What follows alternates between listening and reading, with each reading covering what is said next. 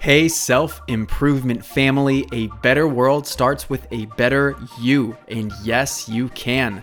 So let's take another step toward your best self today.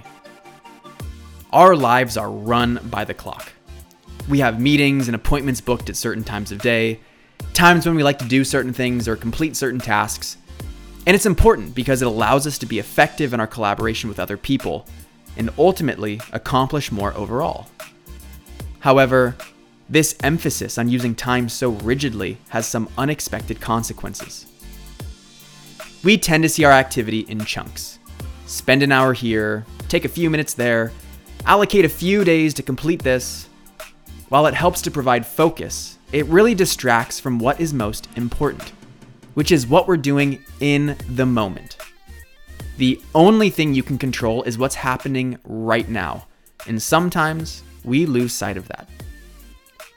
When it comes to truly pursuing and becoming the best version of ourselves, it shouldn't be about looking back at the end of the day and seeing how you did. It should be about evaluating your performance moment by moment.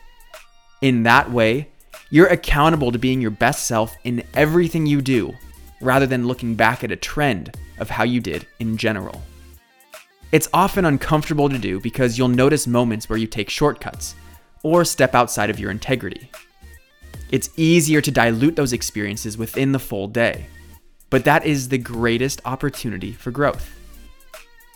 Do what you want to do, the way you want to do it, all the time. Now that is a standard of excellence. There's nowhere to hide, and you'll face off with the reality of who you are in all circumstances.